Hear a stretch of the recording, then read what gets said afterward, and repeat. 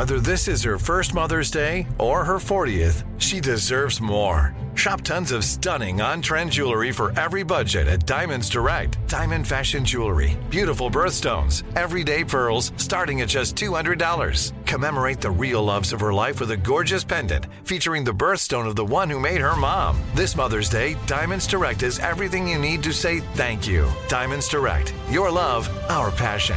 Online at diamondsdirect.com. I'm Katya Adler, host of The Global Story. Over the last 25 years, I've covered conflicts in the Middle East, political and economic crises in Europe, drug cartels in Mexico. Now I'm covering the stories behind the news all over the world in conversation with those who break it.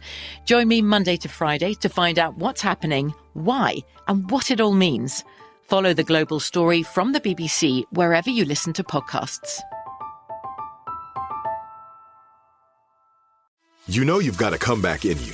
When you take the next step, you're going to make it count. For your career, for your family, for your life. You can earn a degree you're proud of with Purdue Global.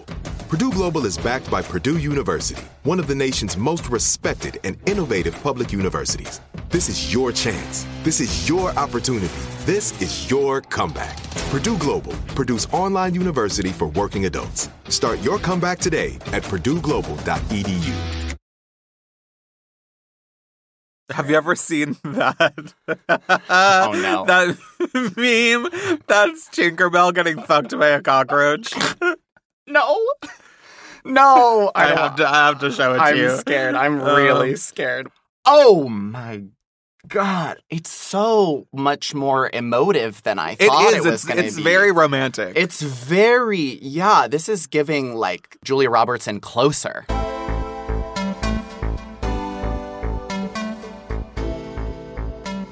Well, let's talk about Julia Roberts. Let's talk about Julia Roberts. No transition needed. Yeah, because this is like a virgin, and we are going to give yesterday's pop culture today's takes. I'm Rose Damu. And I'm Fran Tirado. Anyone who has listened to this podcast knows that Julia Roberts is very important to me personally. And I as well. She is Mother. She also once starred in a film called Mother's Day wearing a truly horrible orange wig. And when she's not Mother, she is Sister. And when she's not Sister, she is Auntie. Oh, yeah. I have watched her sometimes and said she was so aunt for that. Yeah, she was. She really was so second cousin for that. Yeah, she's in Mother's Day, and she's also in Stepmother, which I did watch on a plane. Stepmom. Thank you. Yes, I did watch that on a plane recently. Very good. I think I'm trying to think back and figure out what my first encounter with Julia Roberts was.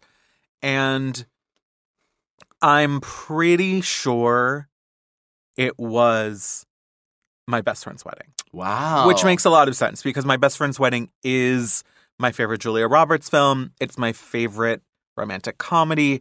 It is one of my favorite movies. I would say like top 10. Wow. Okay. I honestly only seen it once, so I kind of want to, maybe we'll pin that, and I want to know more about My Best Friend's Wedding. I will say, true to like the way I grew up, my first Julia Roberts movie was Hook, where she plays Tinkerbell. Oh, wait. Maybe Hook was mine, too. Really? Okay. I just don't think of Hook as no, it's not. A Julia Roberts movie not because really. the role is so small. And yet... literally, she's and Tinkerbell. Yet she adds something to Tink that no one else could. Like, there's a Julia-ness that, like, is just so specific. Well, she's very sexy in it. She's... Well, okay... So here's the, this is a very sexualized Tinkerbell. So I would actually wager, this is like very theoretical just about Julia roles in general. I would actually say that a Julia role, whether it's Tinkerbell, My Best Friend's Wedding, Erin Brockovich, whatever, is a little less sexy and a little more gorgeous. Like she has an innocent not innocent. She has a beauty that is quote unquote family friendly, or like she has a beauty that I think fits into so many different narratives, and she's able to It's very accessible. Yes, she's able to give sex appeal in a way that, men watching will be like, oh my gosh, she's so hot. And then people that aren't. Are guys jerking off to Julia Roberts? Well, I think that's my point. It's like she doesn't give sex, I think. I think she gives romance. She's immediately romantic with everything. Right. And it's like you wouldn't think of Tinkerbell as a role that would be romantic. And of course, the way they wrote it and also who they put in it, it's like she's going to bring the love element, like the gorgeous love infatuation. Like, yeah, I don't know. But okay, Hook, My Best Friend's Wedding. What did you latch onto when you first watched either of those with Julia? Well, I do remember thinking, I think this is a weird thing about Hook in general, is that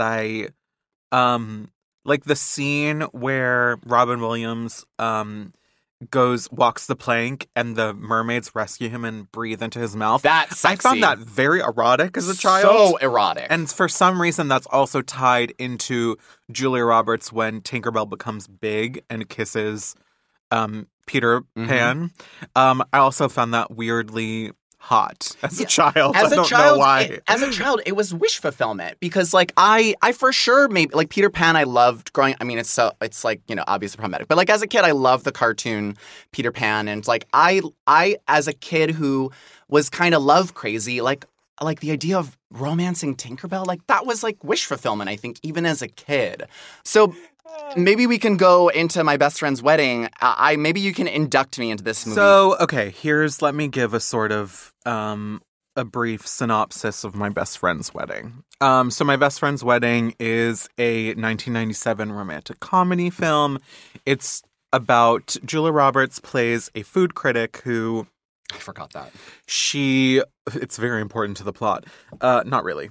It's very important to her character.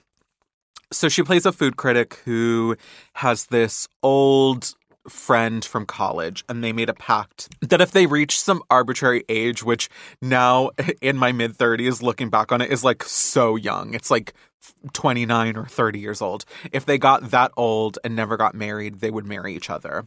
And so Julia Roberts, when she gets this call from her old friend, is like, oh, he's like remembering the bet and like there's still something between us, but actually what he has to tell her is that he's getting married to a like 22-year-old who is played by Cameron Diaz, one of her best roles in my opinion.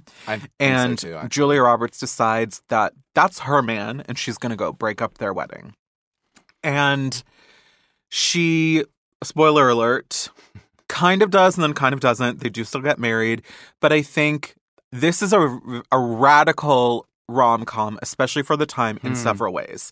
Julia Roberts' character is very obviously the villain of this story. She is a bad person. She does bad things all throughout the movie.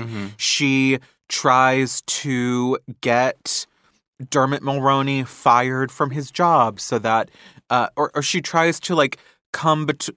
So Cameron Diaz's parents' dad is like really rich and has offered the Dermot Mulroney a job, and like Julia Roberts tries to like just like get between them, and she like is the villain. She goes into this with the purpose of breaking up their marriage, and like yes, she is the protagonist of the film, but she's not a good person, and I think this movie makes that very clear.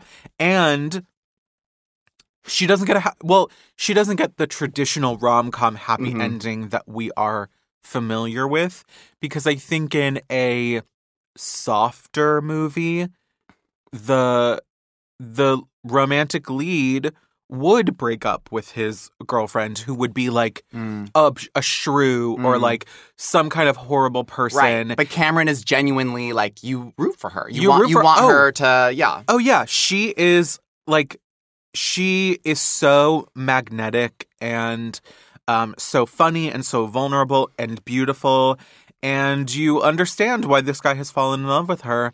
And you also understand why him and Julia would never work out. Yeah. And I think, Julia is kind of a perfect anti-hero. Like, Julia coming in saying, like, it's me, hi, I'm the problem. But, like, also, like, and when we're talking about, like, the Julia cinematic universe and the roles she adopts, like, she injects this kind of permeable likability. And I obviously hate that term, but like in this era of rom-coms, right? Like film execs are like, women need to be likable. Like we need likable characters, likable blah, blah, blah. And like using the word like likability as critique for like a character is so like, it actually has, it just like doesn't make sense as a critique and usually is like thinly veiled misogyny or like whatever. But Julia does embody this like quintessential likability so that even when she's doing the most deplorable things, you can't help but like love her character. Yes, well, what I think she has is, and this I really think is the thesis of this episode, is that Julia Roberts is one of our last movie stars. Absolutely. And that is what she has. It's not just likability, she has star quality. Yeah. Julia Roberts is from an era of movie stars that does not exist anymore. Yeah. We don't have them. Next to Angelina Jolie and, you know, all those classic A-listers. And there is a reason, not to get too ahead of ourselves, why her movie Ticket to Paradise with George Clooney, which, whatever you want to say about it, was a huge box office success purely because of the star quality of the leads. What Julia Roberts has, going back to our Drag Race conversation from earlier, is charisma, uniqueness, nerve, and talent. Actually say that. She is the star package, and that's why something like My Best Friend's Wedding, where I think if she had been played by a different actress who didn't have that real-world connotation of being a movie star, of being America's sweetheart, people would have been against her and would have seen the way the movie ends as her, like, getting her comeuppance, rather than the ending actually being incredibly sweet and pretty radical for the time, because the way the movie ends is that, you know, this man that she's been trying to get marries this woman, and she is left alone at the reception, and her gay best friend comes and dances with her. And it's like this very beautiful, like, instance of, you know, like a chosen family moment in a straight ass 90s rom-com. Yeah, and her as a movie star, it's like, so what you're basically saying is, like, if the kind of Hollywood actress pipeline was Drag Race, this current generation of stars, like the Emma Roberts, so to speak, are giving Marsha. I don't know that Emma Roberts is a good one-to-one. No, I'm saying Emma Roberts is giving Marsha, and Julia's giving Mistress. Julia's giving Mistress. Okay? I would not put it in those terms. I'm being fun. Cool. Anyways, I tend to agree with you. I think there's a je ne sais quoi about like what Julia and people like Julia can do that just like can't be done as much anymore. Well, because you think about a lot of her early roles, and like even though she became known as a rom-com queen, her early roles were very sort of non-traditional and were the things that maybe would lead to an actress usually getting pigeonholed, because like her first movie, if you look at her filmography, what is it? Her first, well, I mean not her first movie, but like her big break. One of her big break performances was Pretty Woman, in which she played a hooker. Yeah, and I think in that same vein, like the women that Julia tends to play are women that are, even though she's drop dead gorgeous, like that must be said, women who are off the beaten path, women who are emotionally complex, women who will not be 100% beholden to their, you know, romantic, co-lead or whatever. Like she has this autonomy, this gumption, I think, and this kind of like, you know, laughy, sexy resilience. Well, maybe not even sexy, as I said before. Well, the laugh is iconic. The smile is iconic. You know what I think the thing with Julia is that something that she does, which I think we don't like in other actors, which is that she cannot disappear into a role. You always know. That's so true. You always know that you are watching Julia Roberts, but with other actors, that would be a negative. With her, it's additive. Yeah. Because you are so aware of who she is, and she is such a magnanimous, like, vivacious, vibrant presence IRL, that she brings that to every role she plays, and she like fills it up. So even though she's not doing some like fucking method work where she's disappearing into a role and like making herself look ugly, you wouldn't want her to do that, because that ineffable Julia Roberts thing that she brings is why we love her. Right. And why we want to watch it over and over again. Her playing different versions of the same woman, which is just herself. That's what makes her a star. Yeah. And, I don't want to talk about the Oceans franchise, but it is why in Oceans, I think 12 or whatever, it's so genius that Julia Roberts ends up... Did you see Oceans 12? There's this scene where she plays, just a woman. She plays, just a character in this franchise. And there's a scene where she pretends to be Julia Roberts. Right. And that... I do vaguely remember that. And the fact that she can't disappear into a role makes that element of the plot so doubly, triply funny. Like, it's like meta commentary. Yes, it's so... I thought it was so good, but I also haven't watched Oceans in a really long time, so I don't know how I would think about it now. Well, it's also why she was kind of the only person who could play her role in Notting Hill. Yeah. I've never seen. Okay, Tell me. I rewatched Notting Hill recently for the first time since when I originally saw it, which was like when it first came out, and it's not a good movie. And you used to love it, right? No, I did not. Oh, I thought you had told me to watch it before. And so I really love Richard Curtis, who is the writer-director behind Four Weddings and a Funeral and like a lot of Hugh Grant's films. Notting Hill, I don't think is a very good movie, having rewatched it recently. But Notting Hill is about this bumbling English guy played by Hugh Grant, also doing this. Like Hugh Grant, is the male Julia Roberts. Mm-hmm. He plays a version of himself in all these movies. You think okay, continue. So he is this bumbling English guy who owns a travel bookstore, which is a thing that used to exist when you could not only own a physical bookstore, but one that only sold one particular type of books, and it wasn't YA fantasy romance. And one day, an erstwhile movie star played by Julia Roberts stumbles into the bookstore. They stumble into each other. He pours coffee over her, takes her back to his apartment, and they fuck immediately, and then have this little love affair.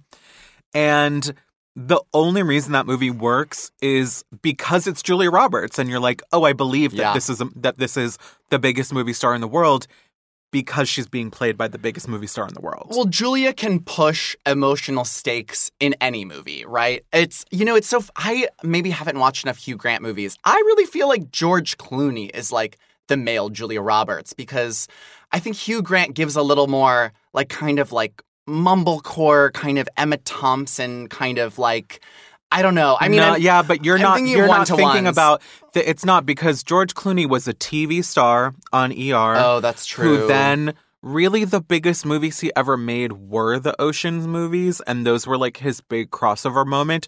Hugh Grant was the king of rom-coms, and he played the same version of every character in all these rom-coms, and he ruled the 90s in the same way that Julia Roberts did, and that's why in a lot of ways them coming together in Notting Hill was the perfect marriage of the thing he did, which was star in all of these British romantic comedies that were very smart, very quick, a little sad. And then the thing that she did, which was be the big Hollywood megastar, with the iconic head of hair and smile and laugh. And it was on paper, the perfect marriage of those things, and the movie does work because of them. It's just not a very good movie and not a very good performance of hers. I think also because she's not playing exactly the kind of actress she was. She's playing a serious actress rather than Julia Roberts. It's not as maybe complex, or maybe it's just not as Julia or something. There's also a scene where she goes to dinner with him and his friends, and they're sitting around a table all talking about why they deserve the last brownie, and the way that they win the game is they say how awful their life is. And like they all tell their like sob stories. Hugh Grant's sister, who uses a wheelchair, like says something about how she like can't have a baby or something, and then it comes around to Julia Roberts. She's like, "Well, I got all you gagged because I'm famous and like my ex-boyfriends sell our stories to the tabloids, blah blah blah." And it's like, oh. No, babe, you actually still have a pretty nice life. And it is kind of funny because they're all like, okay, whatever. It's not that bad.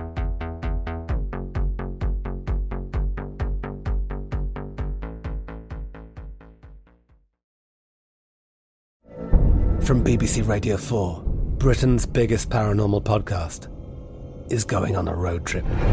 I thought in that moment, oh my God, we've summoned something from this board.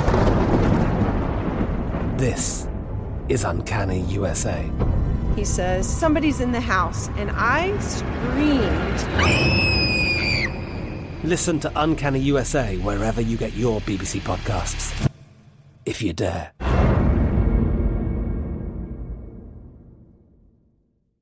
Xfinity has free premium networks for everyone this month, no matter what kind of entertainment you love. Addicted to true crime? Catch killer cases and more spine-tingling shows on A&E Crime Central. Crave adventure? Explore Asian action movies on Hi-YAH. Searching for something extreme? Check out skating, snowboarding, and more on Fuel TV Plus, the global home of action sports. And find crowd-pleasing bops on iHeartRadio's Hit Nation playlist. There's new free shows and movies to love every week. Say free this week in your Xfinity voice remote. Focus Features presents Back to Black. I want people to hear my voice and just forget their troubles. Experience the music and her story. Know this. I ain't no Spice Girl. Like never before. That's my daughter. That's my Amy.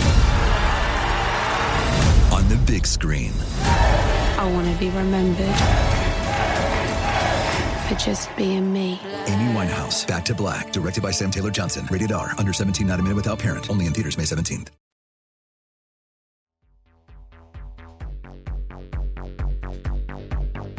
You know, like when you think about like Julia roles in those like this era of rom-coms, forgive me, I don't actually know all of the chronology, but like it's kind of like Erin Brockovich, like to me stands out in a sea of Julia roles because it is romantic, it is part rom-com, but it's a legal drama wherein she is the beating heart and like primary character, you know, like that Erin Brockovich is probably top 10 for me. Like, I've only seen it once. What I will say from what I remember is that I actually think that Julia's character, well, I mean, obviously Erin Brockovich was a real person, but the way Julia plays her is very similar to Vivian, the character she played in Pretty Woman, which is this sort of, you know, like down on her luck. Yep.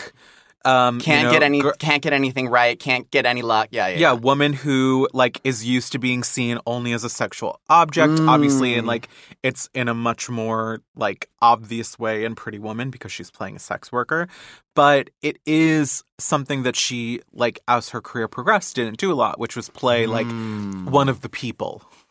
Yeah, and in the kind of, I guess, sexiness of Julia Roberts that we're talking about, in something like Erin Brockovich or Pretty Woman, her sexiness is like, I hate using this word because it sounds so loaded, but it's like non-threatening. Does that even make sense? No, I get what you mean because even in because she's not sexy in that blonde bob, you know what I mean? Like, well, yeah, because there's the scene in Pretty Woman is a perfect movie. I love Pretty Woman so much. The first time I ever went out in women's clothing. I won't say like drag because like that's not what it was. No. The first time it was for Halloween, my freshman year of college, I was Julia Roberts in Pretty Woman. The nasty bob. In the blonde wig. Nasty shake and go. And like that's because to me that was like she was giving the TikTok girls like in season the 15. Pinnacle of feminine beauty to me was that look, even though she looks so much better when she takes the wig off. But that scene where she goes to the hotel with Richard Gere and she like gives him a blowjob while she's wearing that wig. It's like she's not sexy, and I actually think does she give him a blowy in that wig? Yeah, she like literally puts a pillow down on the floor and like sits at his knees. I forgot about that. And like I think that's the point of the movie is she's not sexy. They're trying to communicate as much as possible that this is someone who shouldn't be a sex worker because, like, I mean, it's obviously problematic because she's, like, quote unquote better than that. Yeah, exactly. And there's a lot of, like, it was the 90s. Yes, it was literally 1990, so it was made in the 80s. But it's pretty transgressive for a romantic comedy of that time to have the leading lady be a sex worker. But then the one scene that I do think is actually sexy in that movie is when Richard Gere has gone down to the bar in the hotel to play the piano, and Julia Roberts comes down in a bathrobe, and the Richard Gere asks all the guys who work at the hotel to leave the room, and he lifts her up onto the piano and, like, opens the robe and, like, puts his head in her stomach and, like, presses her down onto the piano. Sex scenes are it's so hot. So that's such a good scene. It's so erotic. It's erotic, yeah. And God, I can't believe you've only seen Erin Brockovich once. I honestly feel like we could do a whole episode on Erin, but I know we would have to bring Hunter Harris back. I was just about to say, like, I wish we could, pull out our Hunter Harris phone, like, a la, like, Powerpuff Girls, like, boop, boop, yeah, boop, Hunter, like, get here right now. Get here right now, because Hunter is, a noted scholar of Erin Brockovichology. But that movie I think encapsulates everything that everything that Julia, see, she disappeared into the role. No, everything that, Julia does best in a movie, which is, like, have this insurmountable gumption and create this engine with her face alone through the film. And her hair. Yes, and her hair. Of course. The story of Julia Roberts is the story of hair. and her boobs, as Phoebe just chimed in to say. Yeah. But yeah, oh God, that movie, Rose, we have to rewatch because it is a stunning film, amazingly written, great legal drama. Have you ever in your own life had a Erin Brockovich moment where you were fighting some sort of bizarre legal drama? Any sort of, like, did you ever, like, get into housing law? Were you ever squatting? Did you ever have to, in your name change or something like that? I was thinking about changing my name this year, but I don't want to do any. No, changing my name was actually, like, a very smooth process for me. Really? Yeah, it was really easy. It does involve a lot of bureaucracy, but like, it's actually the closest I came was when I went to get my name changed. So there is a requirement that you are supposed to publish your name change in a newspaper. And actually, like, this is some tea. All the dolls in New York do it in the Irish Times because it's, like, the cheapest way you can do it. So it's just funny for me to think that there's this, like, small Irish newspaper that literally only exists so trans people can publish their like, name changes, and it's just, like, full of dead names. Oh my God. But so when horrific. I went to city court to do this, what I said to the judge was I asked to have that requirement waived because at the time I was still a journalist, and what I said was, look, like, my name is out online and is connected with my dead name. So, like, there kind of already exists this public record. And also, if something were to be published, it might have, like, harmful consequences for me just because I am, like, on a very minor scale, like, a public figure or whatever. And did they? And the judge did waive the requirement. That's so shockingly... I didn't have to get it published. So I did kind of have an Erin Brockovich moment. I love. I was mulling actually on my own question, and I can't. I'll be extremely vague because you know the tea, but I can't actually, like, fully talk about it. I somewhat recently got a service done. And this, I very recently went to go do something who was highly recommended, get a service done from someone who came recommended by a lot of my friends. And this service was botched, for lack of a better word. And it was very, very difficult to go through because I actually, I don't believe in our legal system, and I hate bureaucracy. And I also think that, like, suing people is, like, white people behavior. And so I just had to, like, go to this girl and be like, hey, what happened is not okay. And these are all the ramifications that it now has on my life months out from this experience. And I don't believe in suing people, but I do believe in justice. And I need X, Y, and Z paid for. And I got $5,000. You did? I got $5,000, oh my baby. God, I didn't know that. Yes, I did. I got $5,000. And let me tell you, I had to send some email-length texts in order to get it, but I got it. And I'm very proud of Through Venmo? No, through Zelle. And so there was a written agreement. You know, there was some kind of Erin Brockovichian elements. Wow. I felt very proud of myself, though. And I also did it in a way that was not cruel, right? Like I said to this person, I was like, hey, like, I don't wish ill on you. I'm not trying to like malign your business. Like, I just want like to be well, and I want my stuff taken care of. So this is what it's going to cost. And I literally sent the invoice of all of the things that I needed to pay for in order to fix what had happened. Yeah. Wow, good for you. Thank you. The only difference between our stories and Erin Brockovich is that she was doing this to help other people, and we were doing it to help ourselves. Yes, but that was the beauty. It's a very satisfying ending. I won't spoil it if you've never seen Erin Brockovich, but if you have never seen Erin Brockovich, it's a very old movie. You can spoil it. No, well, you can probably guess that she wins in the end. But like, come on, that movie is perfect. We have to rewatch Rose. It's and so it also is tied to the Real Housewives franchise because Erica Girardi's husband is the Erin Brockovich lawyer. Yes. Oh my fucking God, I always forget that.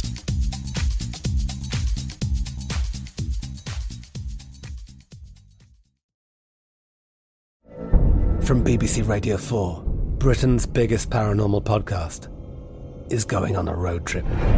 I thought in that moment, oh my God, we've summoned something from this board. This is Uncanny USA. He says, somebody's in the house, and I screamed. Listen to Uncanny USA wherever you get your BBC podcasts, if you dare.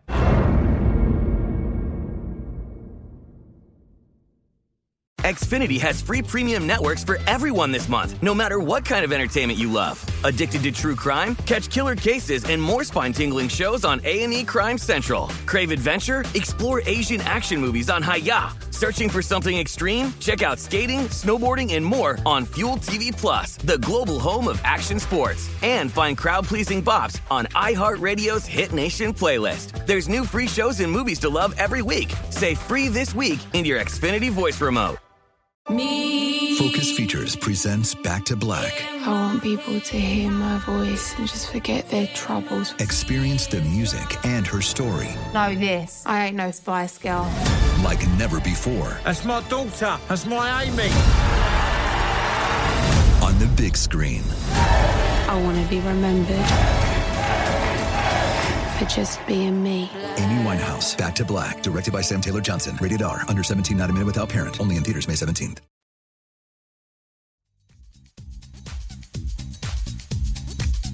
Movies that are not very good. I rewatched Eat, Pray, Love recently.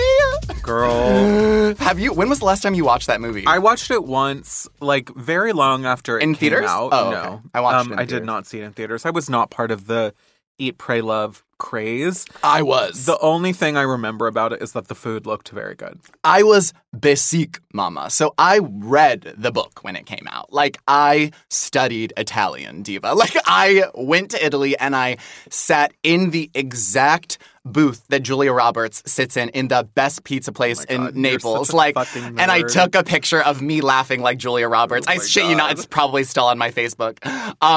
I loved the Eat, Pray, Love-a-zons. The movie, was like Ryan Murphy, but like I forgot that Viola Davis is in that movie.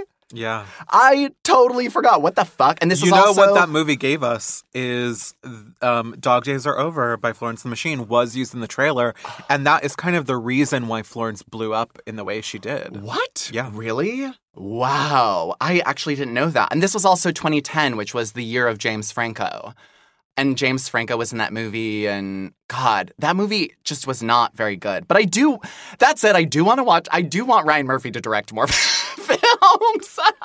Ryan Murphy doesn't need to be doing anything else, anything more than what he's already doing. No, I think he should do films instead of TV because I think that a contained story is his strong suit. I think, like, you know, series, like, they always get away from him because he's usually not even, like, working across them. Have you ever Eat, Pray, Loved? What was your Bali? Was it Berlin?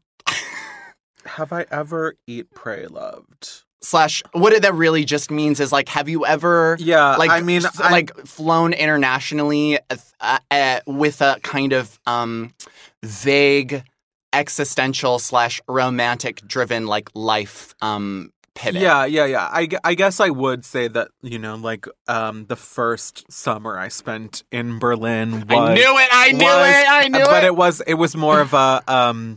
It was a snort, dance, fuck. That was my version of Eat, Pray, Love. Yeah. Mine, okay, I studied abroad in London, and I'm very sorry for that sentence. And that was probably my Eat, Pray, Love. But mine was not, wait, what did you say? Snort, dance, fuck. Snort, dance, fuck. Yeah, mine was not snort, dance, fuck. It was more like eat, social anxiety. But you went for an academic purpose, so I don't actually think that fulfills the requirement. Well, because an Eat, Pray, Love is like you're abandoning your life to do something that is purely for pleasure. So let me embellish. I did abandon my life. I was at a university at Indiana that I hated. I had chased my boyfriend there, and I, you know, hated studying there. I wanted to get out as soon as humanly possible and not spend any more time in Indiana. I was sick of most of my friends. I was sick of the curriculum. And I was like, I had to unenroll from my, like, university in order to take this, like, research class at University College London that wasn't even, like, you know, endorsed by, like, my school. And so I really did go out of my way to, like, have, like, a kind of find myself moment. And this was also very important, probably for you as well. It's pre-iPhone. So there's a way more, like, I mean, this is probably, I mean, I don't know if this was for you because of the drugs, but, like, there's so much more stuff going on inside of you when you don't have an iPhone. Like, there's so much more you have so much more of an inner life. You're thinking so much more about yourself and your interiority. I mean, when I was doing the most drugs, I still had an iPhone. Yeah. Oh, okay. But to that effect, when I did study abroad in London, I was traveling every single weekend by myself. So I went to Italy by myself. I went to France by myself. I went to all these different countries, book festivals, a Robin concert, like all this different stuff, searching 100% on my own for, like, the meaning of life, you know? Like, I wasn't even looking for love. I was looking for meaning out of my life, which is, like, even though this Eat, Pray, Love is not very good, it is why Eat, Pray, Love was, like, such a mega thing, is because it was able to tap into this, like, white womanhood that I unfortunately was very adjacent to, wherein it's like all these, there's a whole class. Was this back when you had silver hair? Yes, of course. No. Actually, this is pre-silver hair, but I had self-dyed a strip of my bangs with bleach, and I have black hair, so it was like straw yellow. Okay, I see. So, but that I did have a straw yellow strip in a very long Rihanna-esque bang because it was inspired by Rihanna and her hair at the time. But yeah, that was my Eat, Pray, Love. Okay, so if you were gonna do an Eat, Pray, Love now, what would it be? Where would you go? Ooh, very good question. My instinct is maybe to say Mexico. I would love to do a Mexico tour because I haven't properly explored a lot of different cities throughout Mexico that all of my friends say are, like, cultural hotspots and nightlife hotspots that I'm, like, always, you know, been adjacent to, have, like, followed artists and creators on Instagram that, you know, make stuff there. I feel like I have another one that maybe will come to me. What would you say? Well, so I actually was thinking of going to Italy. I was literally looking into booking a trip to Italy next month. Wow. Because I need to get off this continent. International. I have not traveled internationally since pre-COVID. And I've never been to Italy. I've spent a lot of time in Europe and have almost gone to Italy a couple times, but always said I didn't want to go just for a couple days. I really wanted to do, like, a big Italy trip. But I actually think my Eat, Pray, Love is also a Mamma Mia moment. I need to go to Greece. Oh, Grease would be really good. Oh, I could see that for you. Like, I just want to go and forget all my responsibilities, and I just want to, like, go travel and eat and fuck and see ruins and art and like, go swimming in the Aegean Sea and, like, you know, whatever. You know, I've never been to Berlin. Maybe Berlin is my Eat, Pray, Love. Yeah, but okay, this is Will I die? This is the thing is why I don't think that can be an Eat, Pray, Love for you is because you will still find a way to turn that into an approximation of your life here. Yeah. You will still I'll find friends. You will find friends. You will network. Yeah, You will check your email. You will I'll see all these drag hustle. I'll be there in probably the same week that a bunch of drag friends are there. Yeah, I think for you to do a true Eat, Pray, Love, you need to go somewhere where you don't know anyone and just figure it out. Yeah, I agree. And you should throw your iPhone into the ocean. I'm not going to do that. Because then how would I go on TikTok and find, you know, like the best place to go for dinner or whatever? Okay, so zooming out of this Julia convo, like, what is Julia now? Like, I feel like she's among these celebrities that are in press junkets being like, there are no more stars anymore. Like when Jennifer Aniston said in that Allure interview, she's like, well, that's so sad. There aren't. It's true. And like I said before, that's the reason why Ticket to Paradise, which we both saw, wasn't very good, but still was a huge commercial hit because those are the last movie stars. Right. Like, can you name like a new-ish celebrity who is a movie star? No, you can't. Well, I just don't think... I mean, I think there are tons of new celebrities that are, yes, bona fide. But a celebrity is different than a movie star. I do think that there are people that come into this generation of movies, and yeah, I would absolutely say they are movie stars, but they're not going to be movie stars like Julia Roberts ever again. And I think that that's part of, like...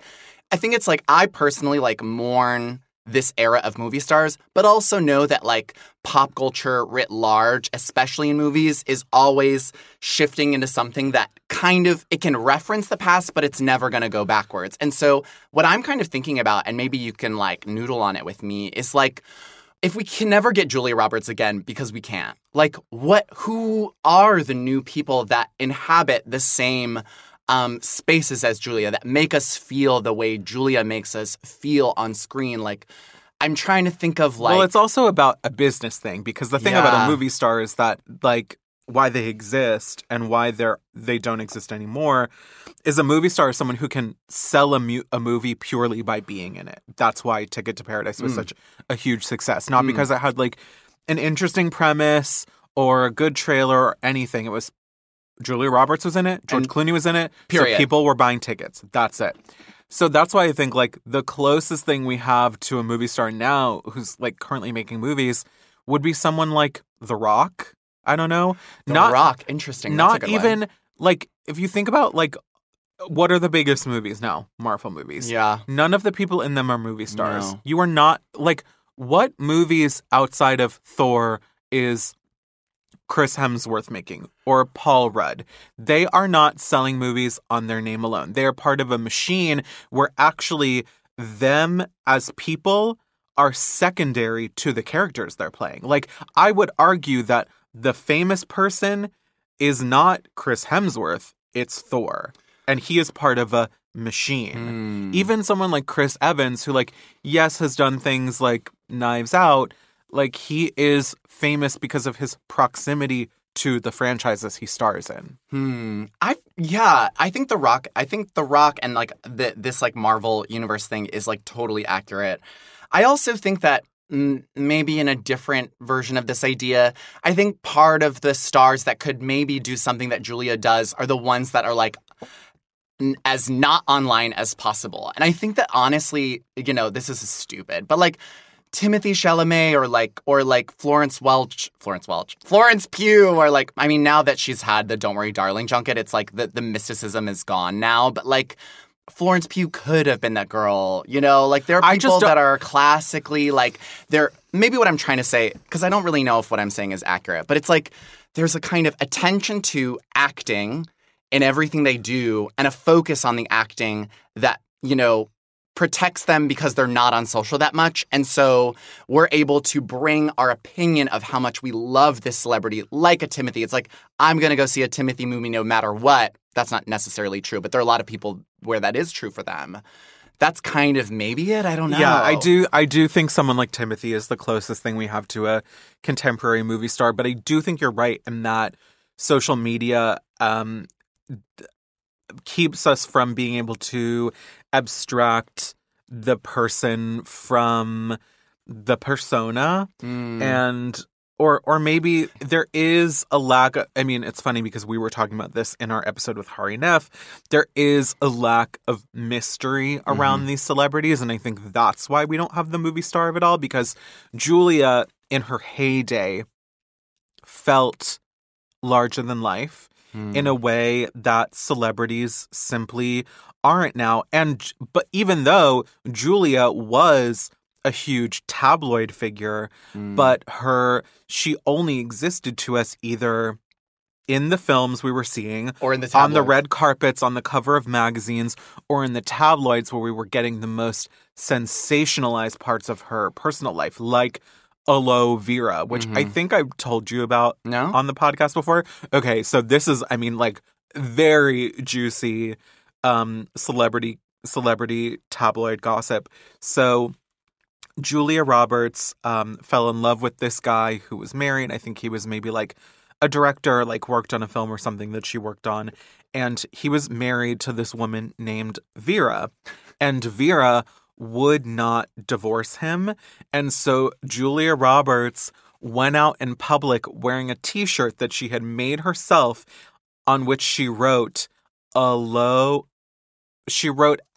vera, but it was like she was saying aloe Vera, like like Vera was a low person, or oh my God. It was just like, it was like stupid, but it was also just like, oh my God. Like, Julia Roberts is kind of a mean person. Oh, yeah. There actually are several stories about her having like run-ins with the paparazzi, where she has told them off, and like, which we won't entertain. Yeah, I mean, that's not being mean. Like, I'm sure protecting yourself. I'm sure like being Julia Roberts comes with so much, and the way she's hounded by the press and has been for almost her entire adult life, like, we'll never be able to understand that. But what I'm saying is that Julia Roberts is not someone who ever gave unfiltered access to her life in the way that celebrities kind of have to do now. And so because of that, I think that turned her into a bigger and more mysterious and more magnetic figure that was like so separate from us in a way that celebrities now like think they need to be super connected to their fans, and maybe they do. But, you know, Timothée Chalamet, who is, I do think you're right, like, the closest thing we have currently to... And also Zendaya, honestly. And Zendaya, but, like, they still are... They have social media. Yeah, they're maybe not very online, but... Because they're definitely... I think Zendaya's elusive, Timothy's elusive, but they're definitely online. They're definitely online. I mean, and their social media, like, truly only exists as a way to promote their projects. Yep. But there's still something where, like, you can reply to one of Timothy's Instagram stories. He's never going to see it, but you can still do it. And like, you can engage. Julia Roberts would never. You could never. You can't engage with her. You can't engage with her. It would ruin it. That is it. It's you. I mean, it's not even that it would ruin it. It's like it's not possible. Yeah. It's not. It never has been. It never will be. You will. The closest you could ever come to Julia Roberts is like, if you went to the premiere of one of her movies and stood on the side of a barricade and watched her walk by. And screamed at her. That's the closest you would ever get. Yeah. Timothée Chalamet, I've hugged him twice. Okay? Say that. You always say that. I do. Because I have. And I will. And I will. Again, continue. I will get a third hug in. I will get a third hug. And when it happens, I'll whisper in his ear, this is the third time we've hugged.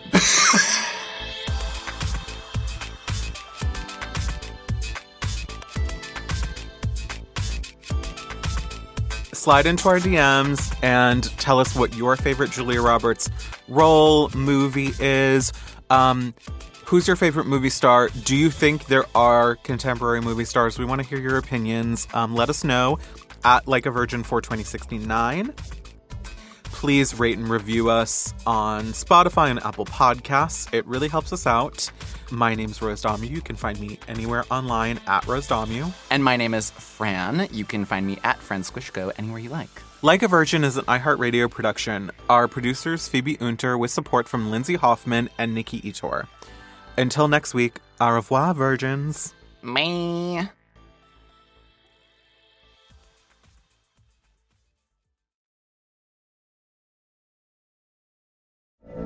From BBC Radio 4, Britain's biggest paranormal podcast is going on a road trip. I thought in that moment, oh my God, we've summoned something from this board. This is Uncanny USA. He says, somebody's in the house, and I screamed. Listen to Uncanny USA wherever you get your BBC podcasts, if you dare.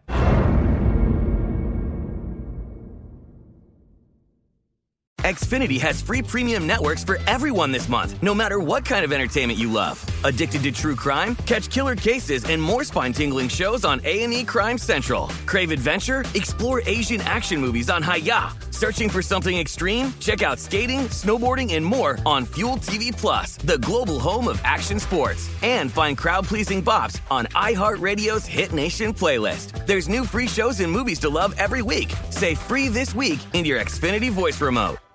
With every CBD product claiming to do something different, it's nearly impossible to decide what's best for you. Lazarus Naturals pioneered the farm-to-front-door model of transparency, where they handle each step of the production process to ensure quality, potency, and consistency. Scannable labels allow you to see the test results of your hemp batch, so you can be confident in the safety and quality. Visit LazarusNaturals.com today.